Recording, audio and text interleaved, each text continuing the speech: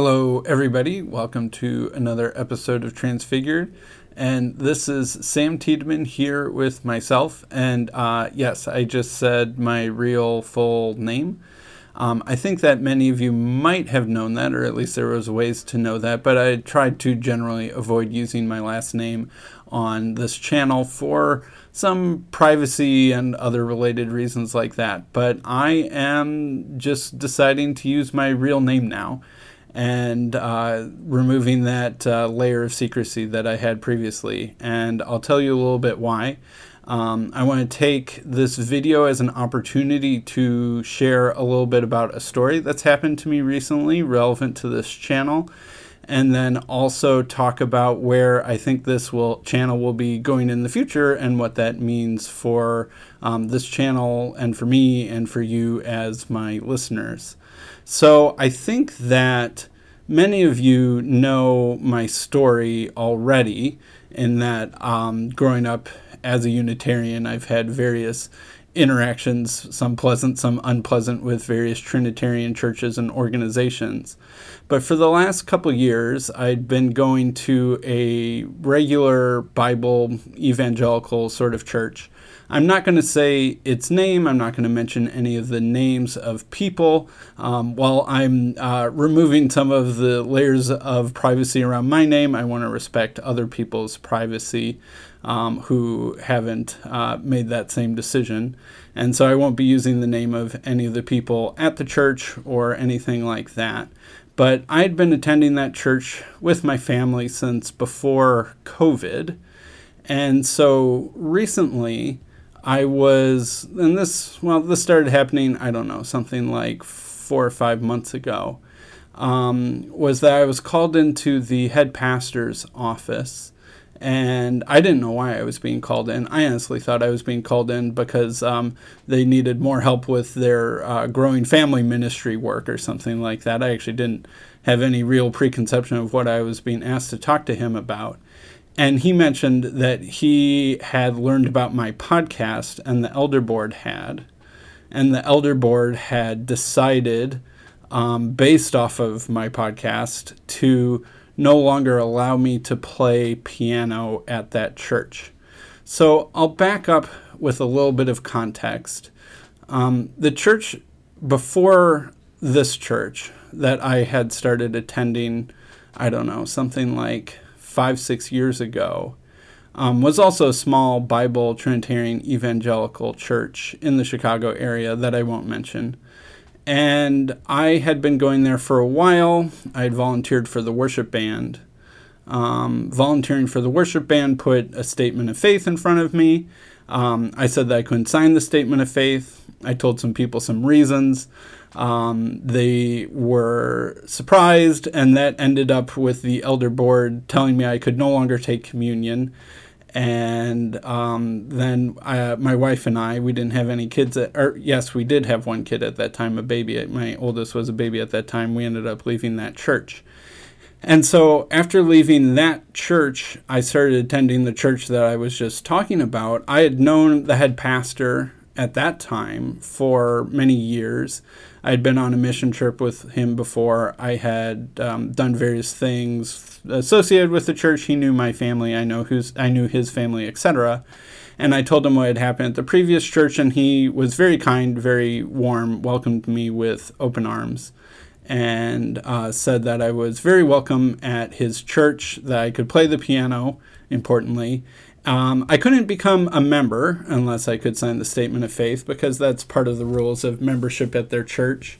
But other than being a member or an elder, I was allowed to pretty much do what I wanted to do and contribute how I wanted to contribute. They were happy to have me. I felt like sort of a member of the church, or at least that I belonged in the church in some sort of looser sense, but maybe not the full like official membership sense. But honestly, that was okay for me. It was a good situation. Although that pastor ended up leaving that church and taking a job at a different church, and there was sort of a in-between status for a while that I won't go into. I'm trying to not give too many details, or else it might make it too easy to figure out which church I'm talking about. But eventually there was a new pastor. And this new pastor, I met with him when he first became the pastor. I told him about my non-Trinitarian beliefs and my agreement, that you could call it, with the previous pastor. And he was, more or less okay with that. I think he was caught a little bit off guard, but he said that he was perfectly willing to honor the previous pastor's agreement. I should also say that it was right around that time that I got excommunicated from the previous church and transitioned to this church that I started my podcast. And that's not unrelated. One of the main reasons I started this podcast is that because of that excommunication, I felt a strong impetus that I needed to study the question of the Trinity or the not Trinity in Christology more closely.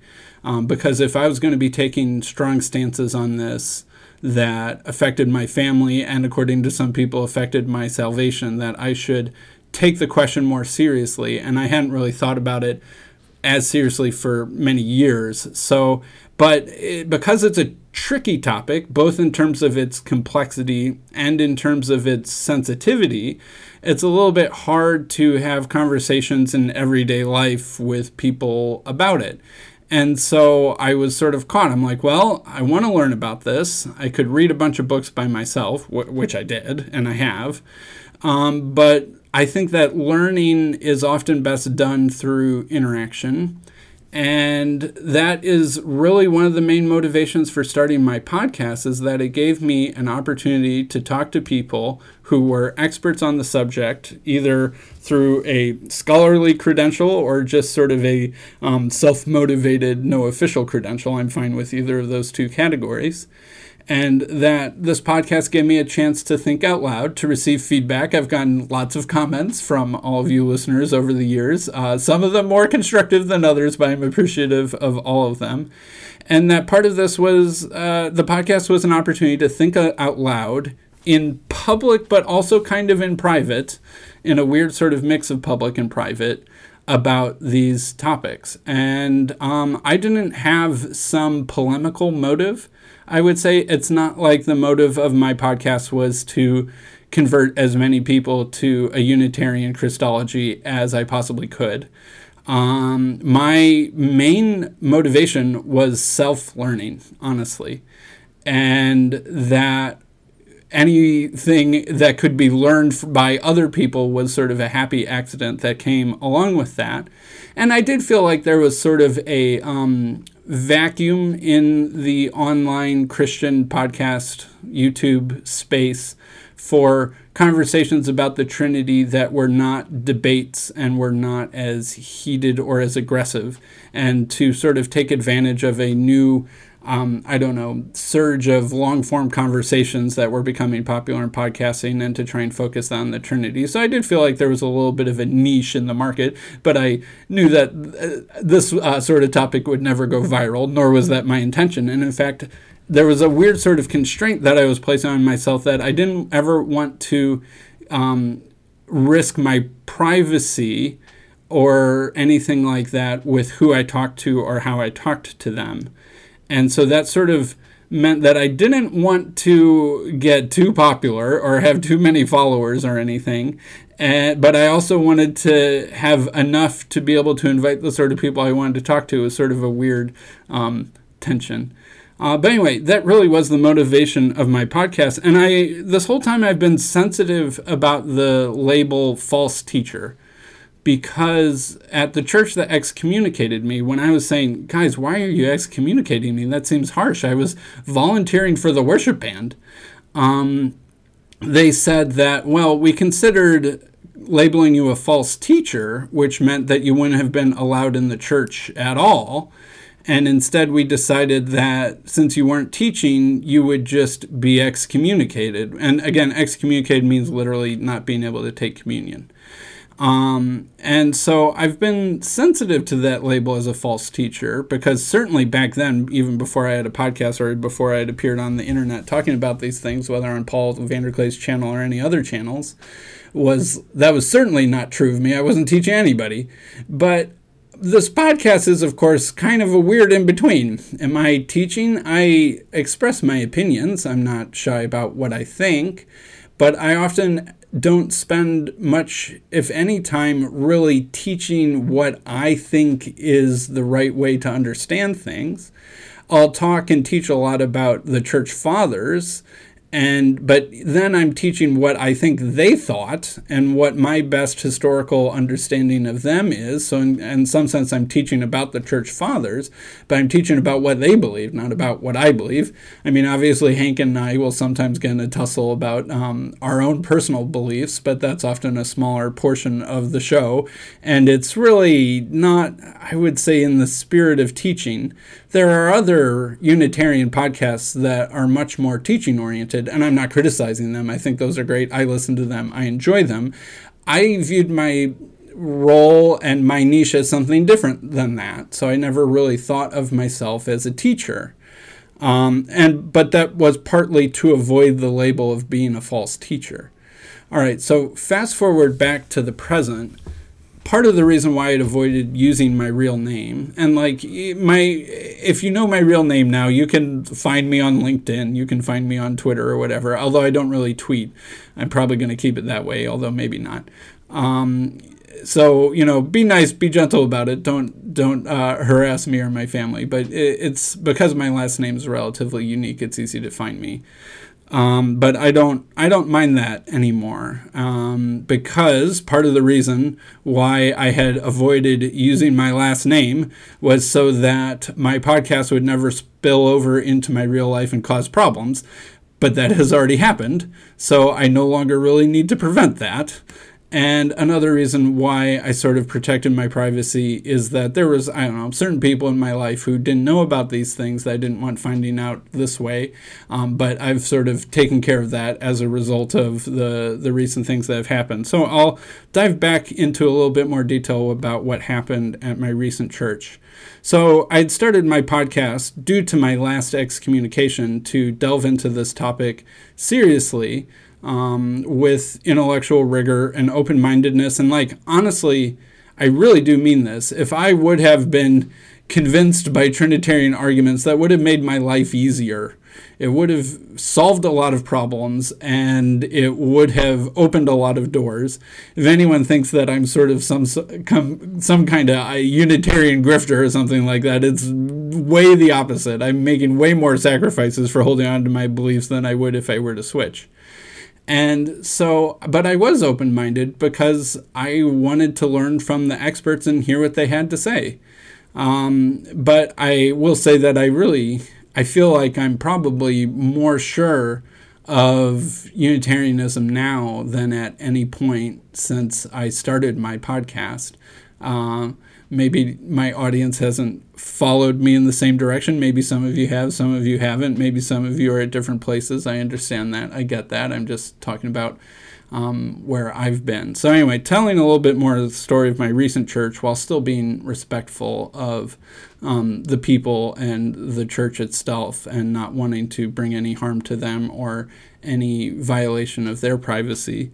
A member of the elder board discovered my podcast after searching for my name, and there were apparently enough breadcrumbs on the internet to be able to trace my name back to my podcast, even though I thought that I'd been careful not to lay such breadcrumbs, but such is the internet. And so that elder board member, I think then at a subsequent elder board meeting, brought me up. And again, this is all without contacting me first or me having any knowledge of this situation, which I do think was honestly not quite proper. I think in the book of Matthew, it says if you have a problem with someone, you're supposed to address them personally first and not bring it to the church as your first step. I can see an elder wanting to do their responsibility, but I do think it was unbiblical to not talk to me first personally about this subject, and I think that a lot of confusion and problems could have been prevented if the biblical formula had been more closely followed. But so the elder board decided that I should no longer be able to play piano. I think that their main motivation was so the funny thing was, like I've mentioned, previous pastors of this church and previous elder board members and previous members of the church knew about me, knew about my beliefs, and some even knew about my podcast. So it wasn't as if there were never any elders that had known about my podcast before. But elders serve for whatever the term is. I forget if it's 2 or 3 years or whatever it is. And so the elder board shuffles from, time to time when terms run out and new people take the spots of the old people. And so at this point in time, no one on the elder board knew about my podcast, even though previous instantiations of the elder board had. But this elder board didn't. And so they were caught off guard, even though, like I said, I had told the pastor about my beliefs. I hadn't mentioned my podcast maybe I should have, maybe I shouldn't have. I don't know. And so they found out, and they decided that they didn't like the idea of me being a public face in the front of the church. I'm trying my best to articulate their motivations as fairly as I can. That they didn't like my face being a public face of the church as a piano player on the worship team is when you go up in front. I wasn't playing every Sunday. I was like once a month, twice a month, something like that. Especially since I think, I don't know exactly why they feared this, but they're like, well, we stream our services on YouTube and your face is on our services on YouTube. And then what if someone then got a recommendation for one of your videos afterwards and somehow confused or conflated our stance on this theological question? And which, for the record, I don't think would ever happen, but that was one thing that they said. And so I think that they were trying to in no way appear to endorse my beliefs and that sort of thing. And so they told me I couldn't play piano. And I was upset because I had explicitly come to this church with an agreement from the pastor that I could play piano and do those sorts of things. And honestly, the conversation that I had with the pastor and conversations that I had with the elder board, another thing is I never even met the whole elder board. I only heard from 1 or 2 of them directly. And so it's frustrating to never have a chance to clarify yourself to the people that are judging you. I feel like it's a fair standard to say that you get to meet your accusers and that you get to give a defense for yourself in front of the people who are deciding against you. I think that's just a fair standard that was not upheld. And that... so I never even got to talk to all the elders. And it seems like partly because the elder board made what in my view was a hasty decision without all the information. Like as far as they knew, they didn't think that anyone besides the pastor at the church had made any sort of decisions about me related to my podcast or related to my beliefs. But they didn't know the background and they didn't know the whole story. And so they were making it off of a very limited set of information because they didn't talk to me or ask me any questions. And so I think once they had made a decision, they felt like they couldn't back down from their decision, or they would be backing down on the truth, backing down on the essential teachings of the church, or no elder wanted to embarrass themselves in front of the other elders or something like that. Once you've made a decision, it's a lot harder to reverse it than if you hadn't yet made a decision and you're deciding what to do. And so I think that was part of what happened. So, I don't know, maybe some of you will agree with what happened. Some of you will not agree with what happened. I'm trying to be vague. I'm trying to not violate anyone's privacy or not criticize anyone with my platform on the internet without giving them an opportunity to defend and explain themselves. I understand that sort of thing.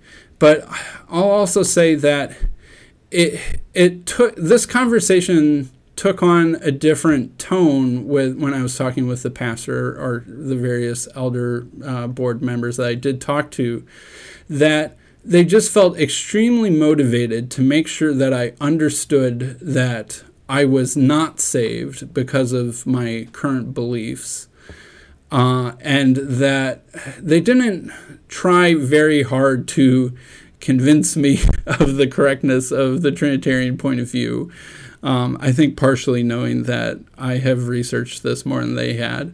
but they also wanted to make a tough stance. And so I get that that's sort of a weird, tricky situation of how do you talk to someone who you think is wrong but knows more than you do. And I'm trying not to be too arrogant in saying that, but I think that that was part of the dynamic of what's going on. And that they just wanted to really make sure I understood that my salvation was at risk and that they had done their due diligence to tell me that. As if I don't get reminded of that near daily on the internet from various members of the comment section. So I think that at some level, playing the piano is not that big of a deal. Like, I really don't actually need to play the piano at church. I'm not even like super good. I'm passable if you need me. I'm not super talented. But it was sort of like this imaginary line that moved me from a member of a member, quote unquote, unofficial member, I guess, that was in good standing and a respected member of the body of Christ, to someone who was stigmatized and outside that. I think that honestly, I'm not sure if they wanted me to keep going or not. Sometimes they would tell me, yes, please keep coming. Although I think really with the main motivation of, if you hear enough of our sermons, you'll eventually change your mind, which, okay. And I think another one of their motivations was they actually probably did want me to leave because it would just simplify things. But they didn't want to look cruel or mean in the way that previous churches had, I think both for the sake of their own reputation and for my perception of them. And they didn't, I don't know, want to be seen as repeating things that had happened to me in the past. But at the same time, it's just easier not to have me around because it's hard to know what to do with me. And so I think that those complexities just sort of made it feel like it was best for me and my family to leave. I should also add that my wife was serving in the nursery, so literally with infants, like 0 and 1-year-olds, and that her status was put in limbo of whether she could serve in the nursery.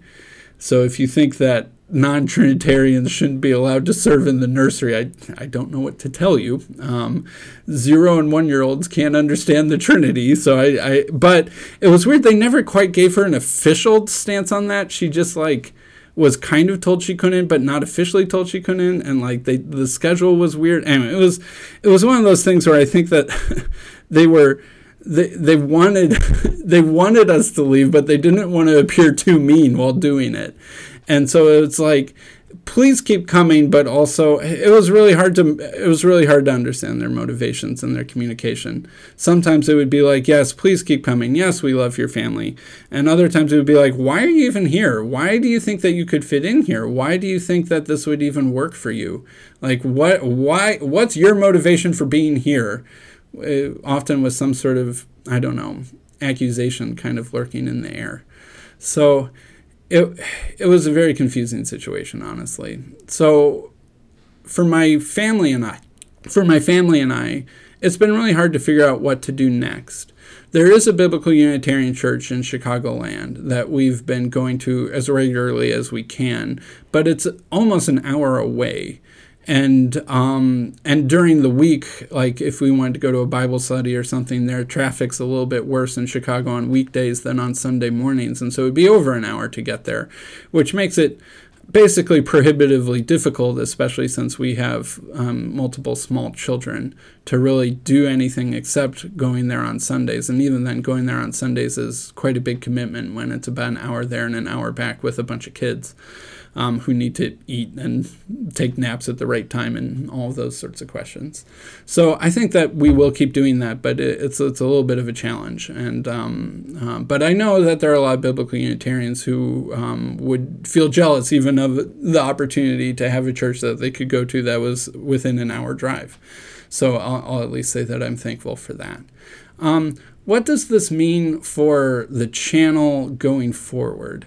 I think that I had been avoiding certain guests for fear that if I had on certain guests, that someone in my real life might actually notice this podcast and that it would get me in trouble. And so for the most part, if you look at the people that I've had on, a lot of them are either scholars or Catholics or Eastern Orthodox folks or not Christians.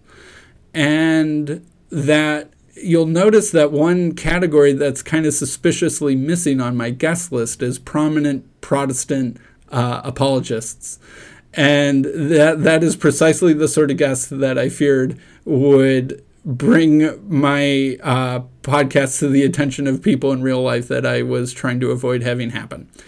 And so I think that since I'm going to use my real name, since I'm acting without the fear of who may know and who may not know at this point, I think that it would be good for me to talk to more Protestants about this.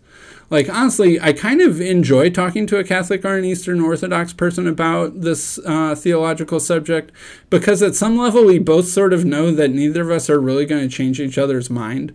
Like, if I'm talking to a prominent Eastern Orthodox theologian or clergyman, I know that there isn't a snowball's chance that I'm going to change their mind, but it actually allows for a certain amount of freedom in the conversation if we both know where we're coming from. I felt like my conversation with Brett Sockold was like this too, the Catholic theologian, that once we both know where we're standing and there's a little bit of security in each of our own identities, that it actually allows for a very peaceful and amenable conversation that I think is sort of what my channel tries to specialize in.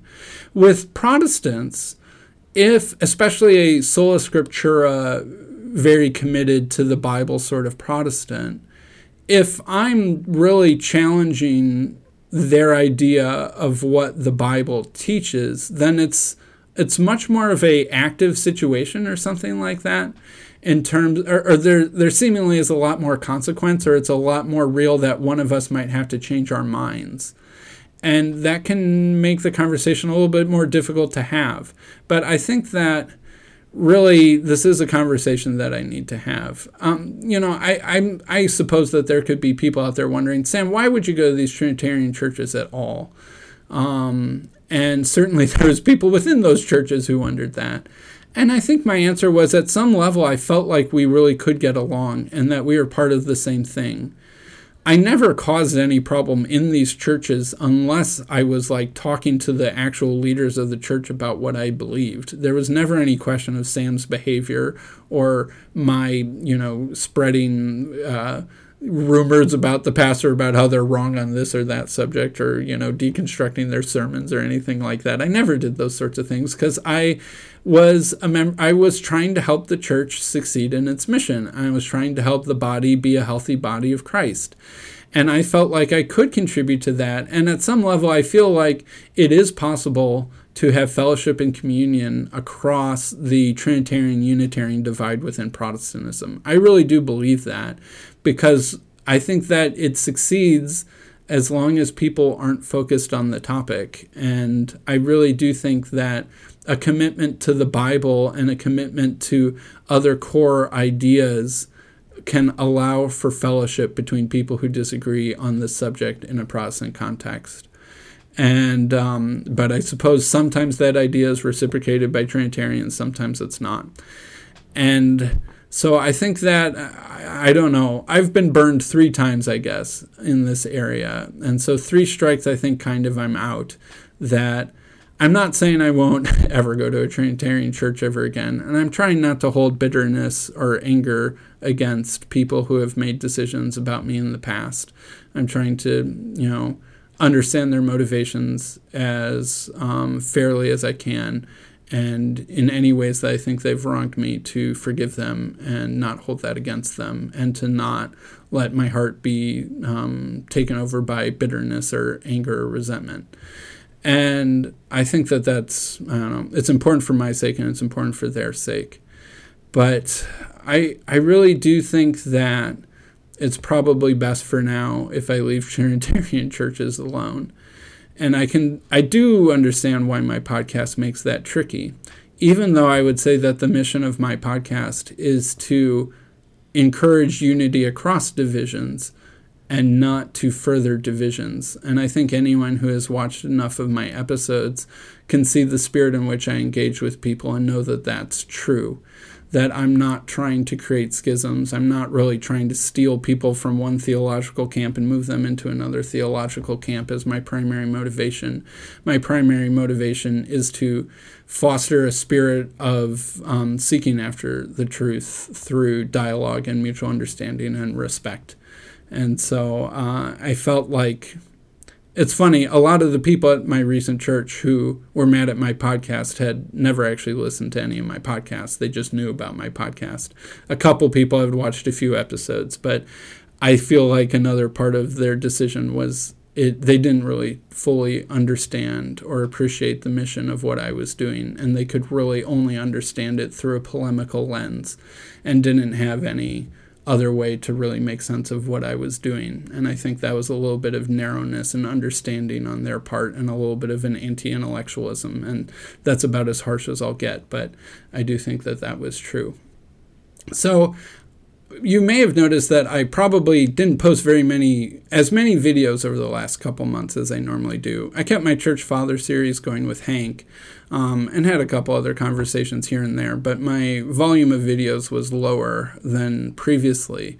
And honestly, I was sort of letting this situation play out because I had multiple back and forths, multiple meetings with them waiting to decide something, me waiting to react to their decision, stuff like that. And so I wanted to let the situation play out before I address it on my YouTube channel or before. And so that also kind of caused me to not be seeking out new guests in quite the same volume that I normally did. So that was part of what was going on.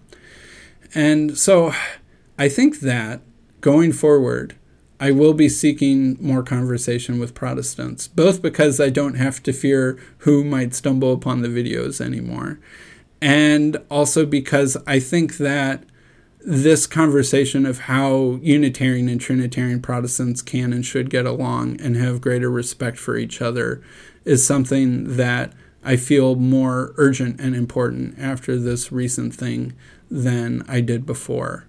And so if you have any guest ideas or anything like that, let me know. And another thing that I might do now is maybe I don't need to fear teaching. Maybe some of my videos going forward will be more in the vein of teaching and expressing my own ideas, whether on theological, philosophical subjects or certain passages of the Bible or that sort of thing. And so I have some ideas of what I might do about that. So thank you very much, everybody, for listening. I don't know if this video was too overindulgent. I hope I was respectful for the people involved in this story. If any of you are listening and felt like I wasn't, I apologize. But I was doing my best to communicate what happened from my perspective in a way that was gentle and respectful. So thank you very much, everybody, for listening.